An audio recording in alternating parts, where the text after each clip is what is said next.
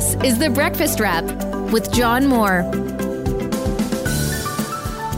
Good morning, it's John Moore, and this is The Breakfast Wrap for Tuesday, June 20th. The forecast for today looks like a lovely one, mainly sunny, a little on the breezy side, and a high of 26 degrees. Here are the 5 things you need to know. Number 1, a desperate rescue effort is underway for 5 people lost on the bottom of the Atlantic. Number 2, the Conservatives beat back Maxime Bernier in Manitoba. Number 3, police searching for a man who grabbed a girl by the face on the subway. Number 4, get ready for a summer of bad air. Number 5, mayoral candidates Anthony Furey and Josh Matlow to appear today on More in the Morning. The Breakfast Wrap with John Moore. Happy Tuesday to you.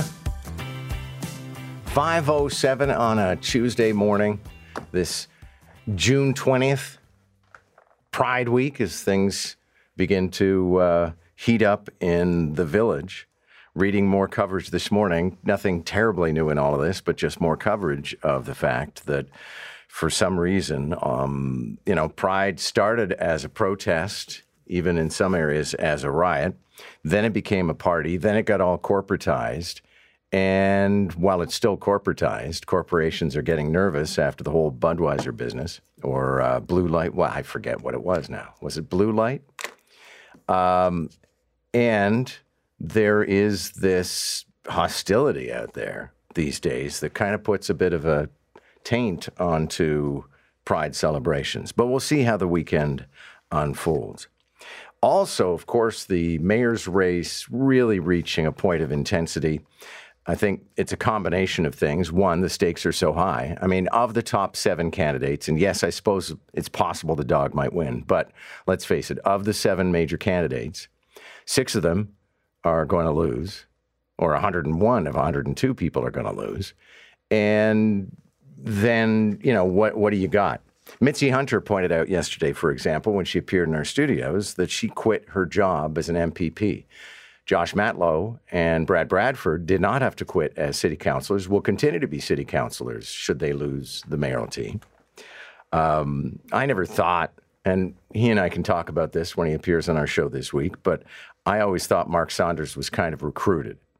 Somebody went and said, listen, the entire Conservative brain trust of Toronto is ready to put fundraisers, pollsters, strategists, and somebody to drive your car together, and we're going to run you because we want you to be the mayor.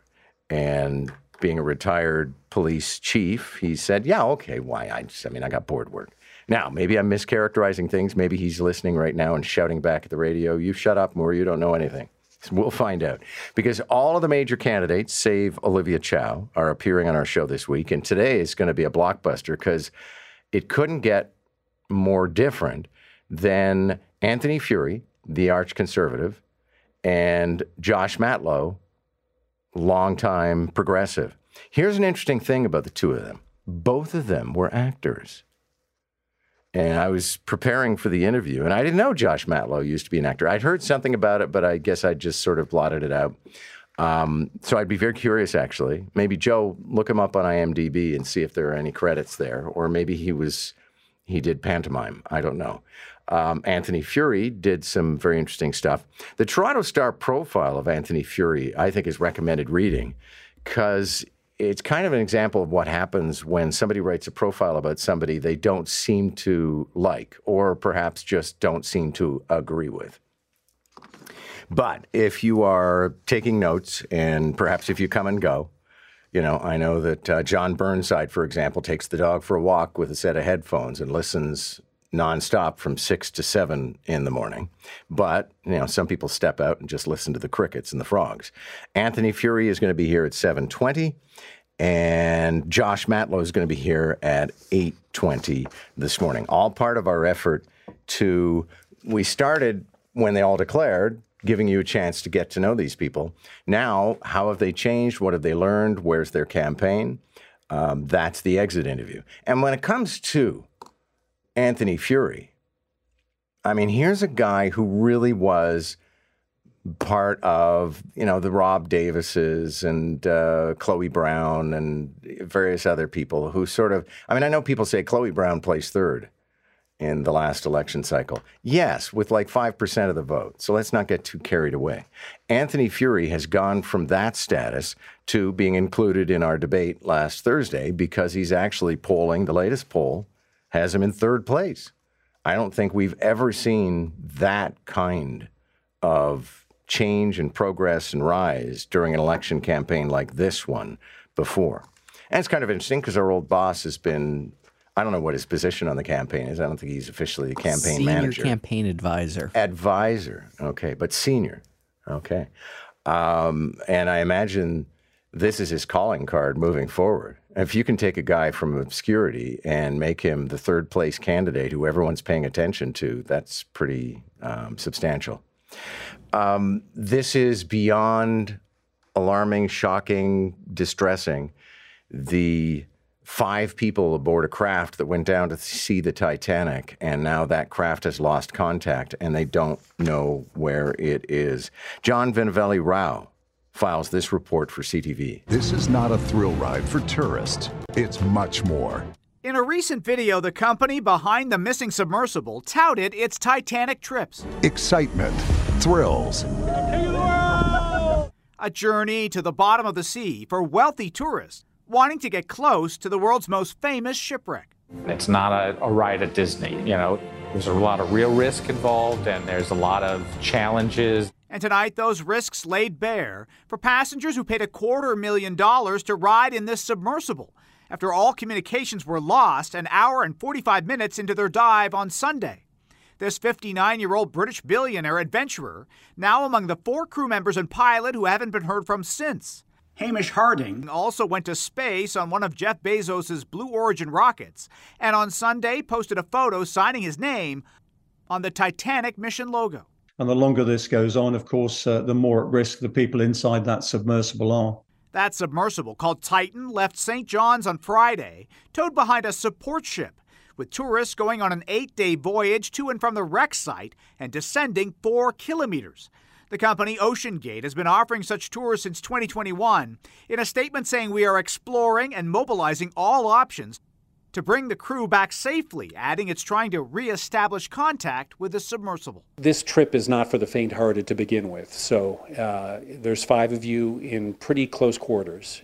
Canadian Colin Taylor made the trek last year with his son and can't imagine what the missing are going through. They're all adventurers. They had some notion of what they were getting into, but boy, I really feel for them. Search planes from both Canada and the U.S. are now scouring the area, looking for any sign of the submersible above or below the surface. While sonar buoys are listening for unusual sounds in the water, like tapping on the hull or voices. If we find this vessel in the water, then we will have to effect some sort of rescue. But a rescue at the depth of the Titanic would be an enormous challenge. Larry Daly dove to the site 20 years ago. This is, heart-wrenching, knowing that this is going on off the coast here. A Canadian Coast Guard ship is on its way, and there's been a call out to private companies that could help with a deep-sea rescue with not much time to work with.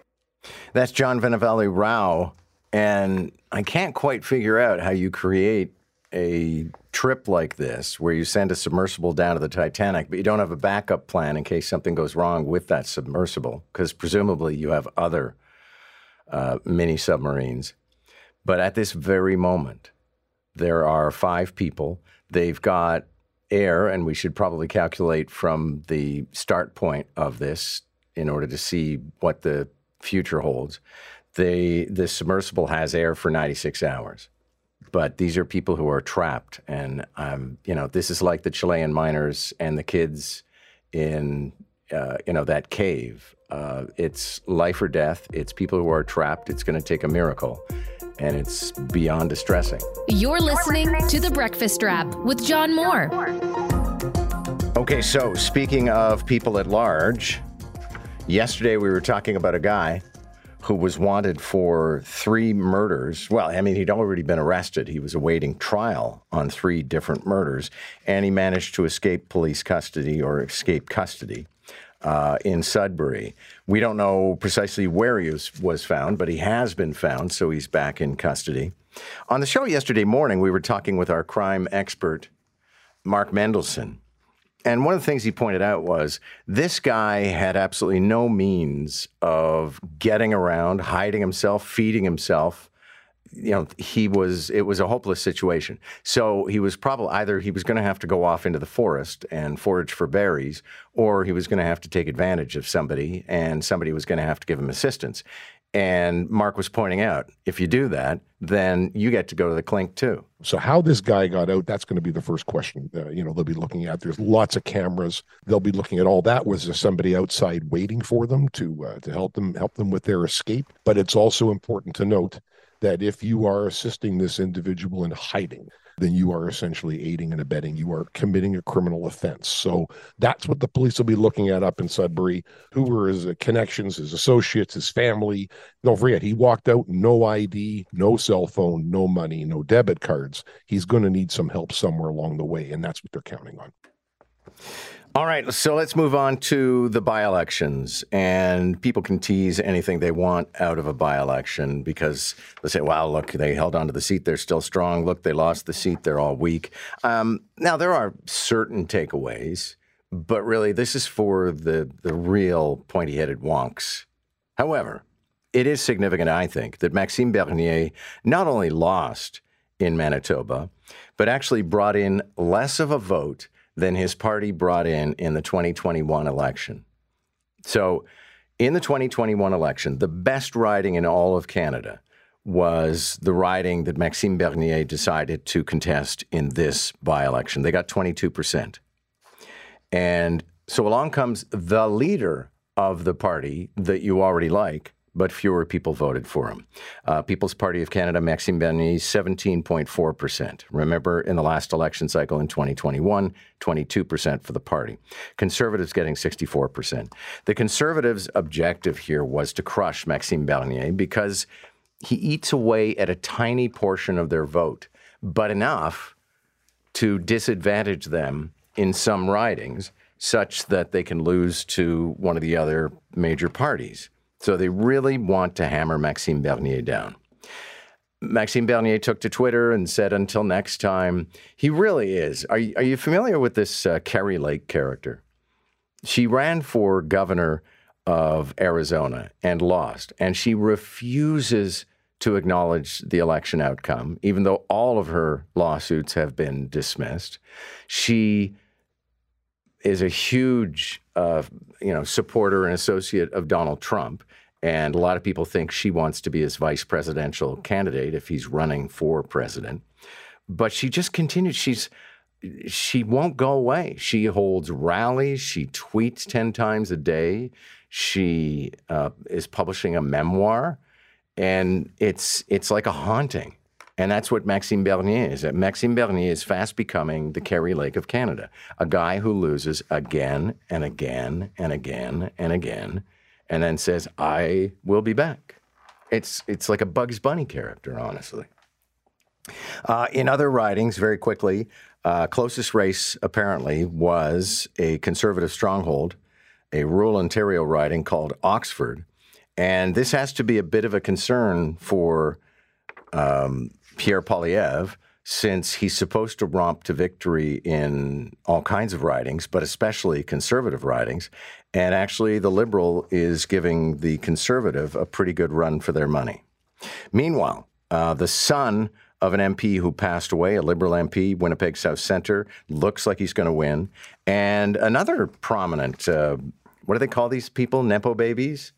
Anna Gainey, who's had a career of her own. She was president of the Liberal Party, but she's also Mike Gainey's daughter, the former hockey player, and she held on to Notre Dame de Grâce Westmount, which has been Liberal forever. I mean, that's the riding I grew up in.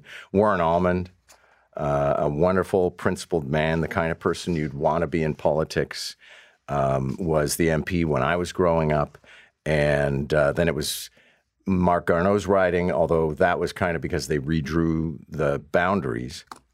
And actually, it's funny. Quick side story. A friend of mine, I won't name her because she'd probably be mad at me, but a friend of mine wanted to run in that riding, and then it was reapportioned or redrawn, and Marc Garneau said, no, I'm running, because he had another riding, so he bigfooted her. And so she was waiting for Mark Garneau to step aside so she could run. And it didn't happen. So she ran provincially and won. And then Mark Garneau retired. All right, everybody knows I get everybody's name wrong, which is funny because the other day I was listening to a new pop song and they played a guitar riff and we're driving in the car together. I said, that's from Flock of Seagulls. So I'm like, a genius when it comes to strange aspects like that. And I can tell you, Louise Rainier won the Oscar for Best Actress 2 years in a row in the 1930s. But it was Bob Gainey. So thanks to the listener who pointed that out, Bob Gainey. I think most people still knew who I was talking about. Subscribe today and always hear the latest episode of The Breakfast Wrap with John Moore. 5:37. Thank you very much, Nick. I'm sure Jennifer McKelvey is excited too if she's listening. But I'm told while John Tory used to get into his car in the morning and say, put on News Talk 1010, Jennifer McKelvey likes listening to the tunes. So that's why we always dig out something from the 1980s for her when she's in studio. So this business yesterday, and you have to be one of those people who's sort of addicted to, especially Twitter, but social media, and does the go-around of media outlets on a regular basis, like hour by hour. There was more than a disturbance in the force. It was as if 1,000 conservatives had called out in the night and then been silenced. But there was this explosion yesterday. RCMP confirms it is investigating Justin Trudeau and the Liberals in the SNC-Lavalin affair. Turned out they weren't. The very quick story is this. Democracy Watch, which is an advocacy organization, sent a message to the RCMP asking for comment on the investigation that was launched a long time ago into SNC-Lavalin. And the RCMP responded, this apparently in May, and they did the same thing a year ago, that they couldn't comment on it as it was an ongoing investigation. And then, we can only speculate now, but apparently Democracy Watch sat on that and then decided to share it with the National Post on, a day where there were 4 by-elections. So it totally exploded yesterday. And then the RCMP issued a terse statement reading, just getting to the copy here. In response to numerous media reports, the RCMP can confirm it is not investigating allegations of political interference in the trial of SNC-Lavalin. It's been a closed file for a good long time. I was actually quite surprised, thinking that it was true. I used to write for the National Post, so I've always liked the people who work there. But I also sense that it's not the publication that it once was. And so yesterday, very strategic and unconfirmed, and as it turned out, fake story. So it ain't happening. And I know that's a tremendous disappointment to everybody who wants Justin Trudeau to fall on his pointy face, but apparently not going to happen. Man who allegedly tried to grab a 14-year-old girl's face on a subway on the TTC and performing an indecent act is being sought by police. This happened at Wilson Station June 12th, shortly after 5 p.m. 14-year-old girl was the victim. She was on board a southbound Young University train when a man approached her and attempted to grab her face. And the thing is, the picture of this guy is very clear. I don't know how anybody, I guess when you're going to do something as inappropriate and disgusting as that, you're not thinking very rationally. But there's pretty well nowhere that you're not going to be caught on camera these days. And there is the kind of picture of this guy that has been released by police that makes it impossible that he will not be identified. And there's the additional information that apparently he was using sign language. So it kind of narrows the suspect list down. What a crazy story as told last night on CTV about a 22-year-old American guy who was arrested at Pearson Airport after swabs of his shampoo bottles turned up positive for cocaine. So, there's a lot of detail to the story. He works for an airline, so he has the ability to fly around kind of at will. And he was going from Brazil to Boston, but to save money, he booked himself through Toronto. Now, just as a memo you can tuck away to yourself, if you can avoid it, don't go to a third country. It's just a really bad idea. You can easily get into trouble. And later on one day, perhaps we can talk about all the airports that are really terrible airports to transit through. And basically in wintertime, anything north of the Mason-Dixon line is a really bad idea. But anyway, this guy arrives at Pearson. They swab his bottles. They do it several times. They keep on coming back positive. This is just the outside bottles of these bottles of shampoo. And they had test positive for traces of cocaine. So Jeremy Cuevas Tolentino ends up being remanded into a cell at Pearson and then ultimately transferred to a medium security prison, same sort of facility where Canada's most notorious rapist and serial killer is now housed. And he waits day after day after day while people attempt suicide. He's in a cell with 2 other guys, and there's only 2 beds. He keeps on getting questioned. And then, lo and behold, they do a deeper test on the contents of the bottles and find them negative for cocaine. And to boot, what happens is that even after they had tested and proven that the guy is innocent and there's no cocaine, they don't go to the jail until the next day. He doesn't get released until the evening. And now he's at home. This all happened in the month of April. And he says that he would like some kind of remediation or settlement. I must be the only guy. When I arrive at the airport and one of those sniffer beagles is working, I always call it over. But probably a really bad idea. But I love dogs that much. Good news, the wanted man, Joel Roy, or Roy, I'm not sure if he pronounces it in the French fashion, but the guy who was wanted after escaping while awaiting trial on 3 different murders has been rounded up. He was still in the Sudbury area.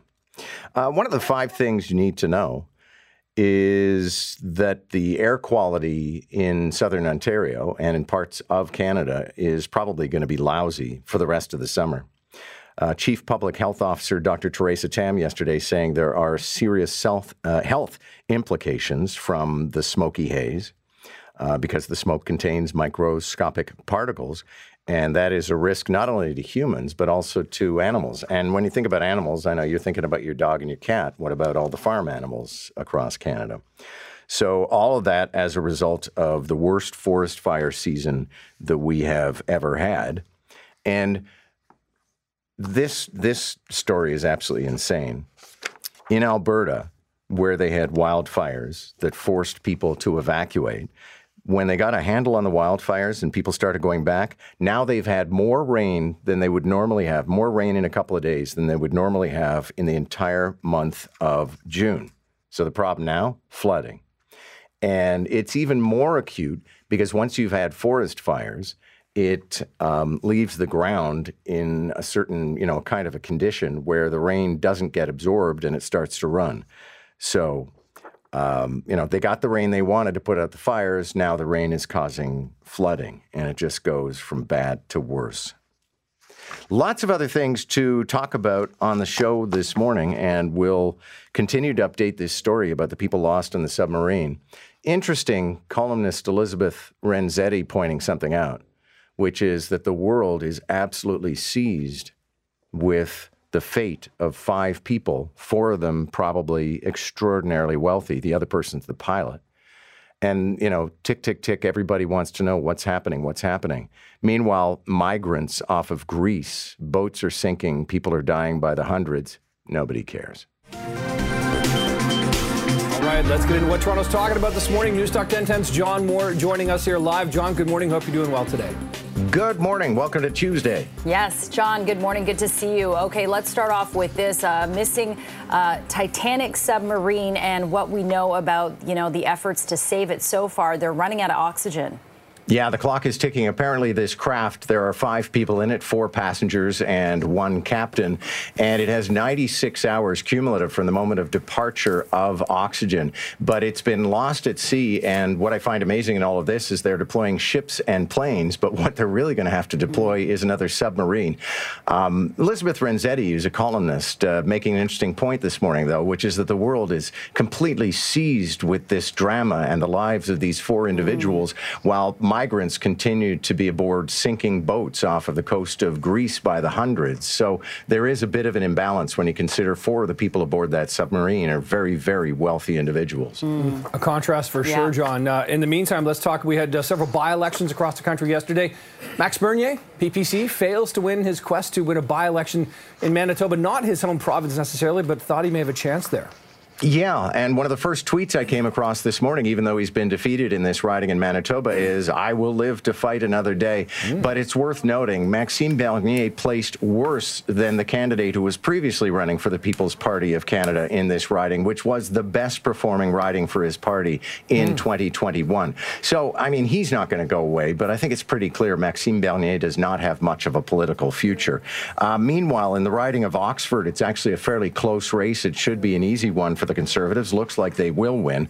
Westmount, Notre-Dame-de-Grâce, Anna Gainey has been elected, Bob Gainey's daughter. And in Winnipeg South Centre, the son of a late MP who is a Liberal has been elected. So all of the ridings won by the parties that held them. Okay, turning to this next story, John, which is very disturbing. I saw it on News Channel. A man was thrown in jail for almost a week after a drug test at Pearson Airport wrongfully finds traces of cocaine, whatever it was, in shampoo bottles in his luggage. Yeah, this is a fellow who was traveling from Brazil to Boston. For some reason, he decided he would transit through Pearson. Didn't go so well. Swabs of the outside of his shampoo bottle tested positive for cocaine. He's bound over for jail at Pearson, then sent to a medium security prison. Finally, after 5 days, they realized, hey, there's no actual cocaine inside of these shampoo bottles, and it took another 24 hours to release him. This happened in April. It's only coming to light now, but he wants some kind of restitution. Yeah, he's looking at launching a lawsuit. I heard that. Yeah, it's a really interesting story, really disturbing, especially the conditions that he was staying in for those 5 days, John. In the meantime, Canadians, all of us, should be on alert for more bad air quality days ahead this summer as those wildfires, as we continue to report, continue to burn out of control in many cases in many provinces. Yeah, those smog days that we have had, we may have again all through the summer. Apparently, a lot of these wildfires are going to continue to burn. Even if some are under control, there'll be others that are new, and the whole thing is going to continue to smolder. Yesterday, Ontario's Chief Public Officer of Health, Dr. Theresa Tam, said there are serious health implications from this smoky haze. And as mentioned, it will probably continue until Labor Day. Okay, unfortunate for us. And turning to this, John, TDSB has introduced its first school without gender-specific washrooms. Yeah, this is interesting because it takes a movement that began several years ago. There are 50 schools in Toronto that actually have gender non-specific washrooms, but those are private washrooms where you can go in, close the door, lock the door. This is the first school. It's a brand new construction where you just have a conventional washroom, but it's all stalls. A lot of the parents are very concerned about this. Other people think it's all very progressive, and who really cares about gender when you're, from kindergarten to grade 7. But I think there is going to be considerable controversy for the weeks and months to come. Yeah, okay, we'll see where that one goes. News Talk 1010's John Moore. Always a pleasure to chat with you. Have a great show, and we will do this again tomorrow. Take care. You too. All right, that's Jennifer Sheng and Nick Dixon over at CP24, our sister television station. And this gender business there's just everything seems to be on fire these days. When you have people resorting to violence, where you have that incredible case. I mean, I remain absolutely gobsmacked at a guy who would sneak into the hospital room of a man who's dying of pancreatic cancer to take a smug selfie, a smiling selfie with a dying man, just in order to give payback to the dying man's daughter because they disagree about drag queens reading in libraries. And I'll never quite understand this drag queen business. I think a lot of it's based on the fact that people have no idea what drag queens do. I mean, they're clowns. That's all. It's just it's clowns, but they're cross-dressing. Dame Edna did it. Ross Petty did it in the pantomime year after year after year. The kids absolutely adored it. But now everything that was perfectly ordinary is controversial. And not only that, but worthy of the kind of macabre transgression that this guy committed. And so now people are going to argue over washrooms. The only thing I would say, I'm reading, it's a Toronto Star profile today. Isabel Teotonio the education reporter, writing about this school. It's called the Gene Lum Public School. And it's just they have, I don't know if they have more than one washroom because I don't know how big a building it is, but boys and girls use the same washroom. And Muslim parents, for example, feel that their religion is not being respected because a Muslim girl may wish to remove her hijab as part of a purification ritual. And so that can't happen in front of boys, so they're complaining about that. Other people say that boys and girls are peeking underneath the stalls. I can't see that as something that didn't happen in, gender-specific washrooms back in the day in schools. But there are a group of parents, a group representing roughly 125 parents in this elementary school, say kids peeked beneath the stall doors and kicked them while girls were inside, and a boy once exposed himself to a girl. They also say the washrooms, which have only toilets and no urinals, are dirty because urine is left on the seats. So, I don't know. I mean, I was going to say I have no opinion. I guess I do have no opinion because I see how this kind of washroom can work. And I also think that conventional boy-girl washrooms are just fine. And if you have another washroom, as they do at like en route stations, which are designed for one person at a time and are good for families and are good for people changing babies, then maybe that's the best approach to things. But at the same time, a lot of this stuff could be solved if they just went with, if you've been to England, you've probably seen, and they do this, for example, in some of the lounges and airports and stuff like that. You go into the washroom and there are like 8 stalls, but the door actually closes completely. So you've got the privacy that you crave, and who cares who's walking around in the washroom before and after and washing their hands. Just keep moving. That is The Breakfast Wrap. Thanks a lot for listening. My name is John Moore. I hope we'll talk again soon. You've been listening to The Breakfast Wrap with John Moore. Don't forget to subscribe and get the latest episode from wherever you get your podcasts. And listen weekday mornings from 5 to 9 on News Talk 1010.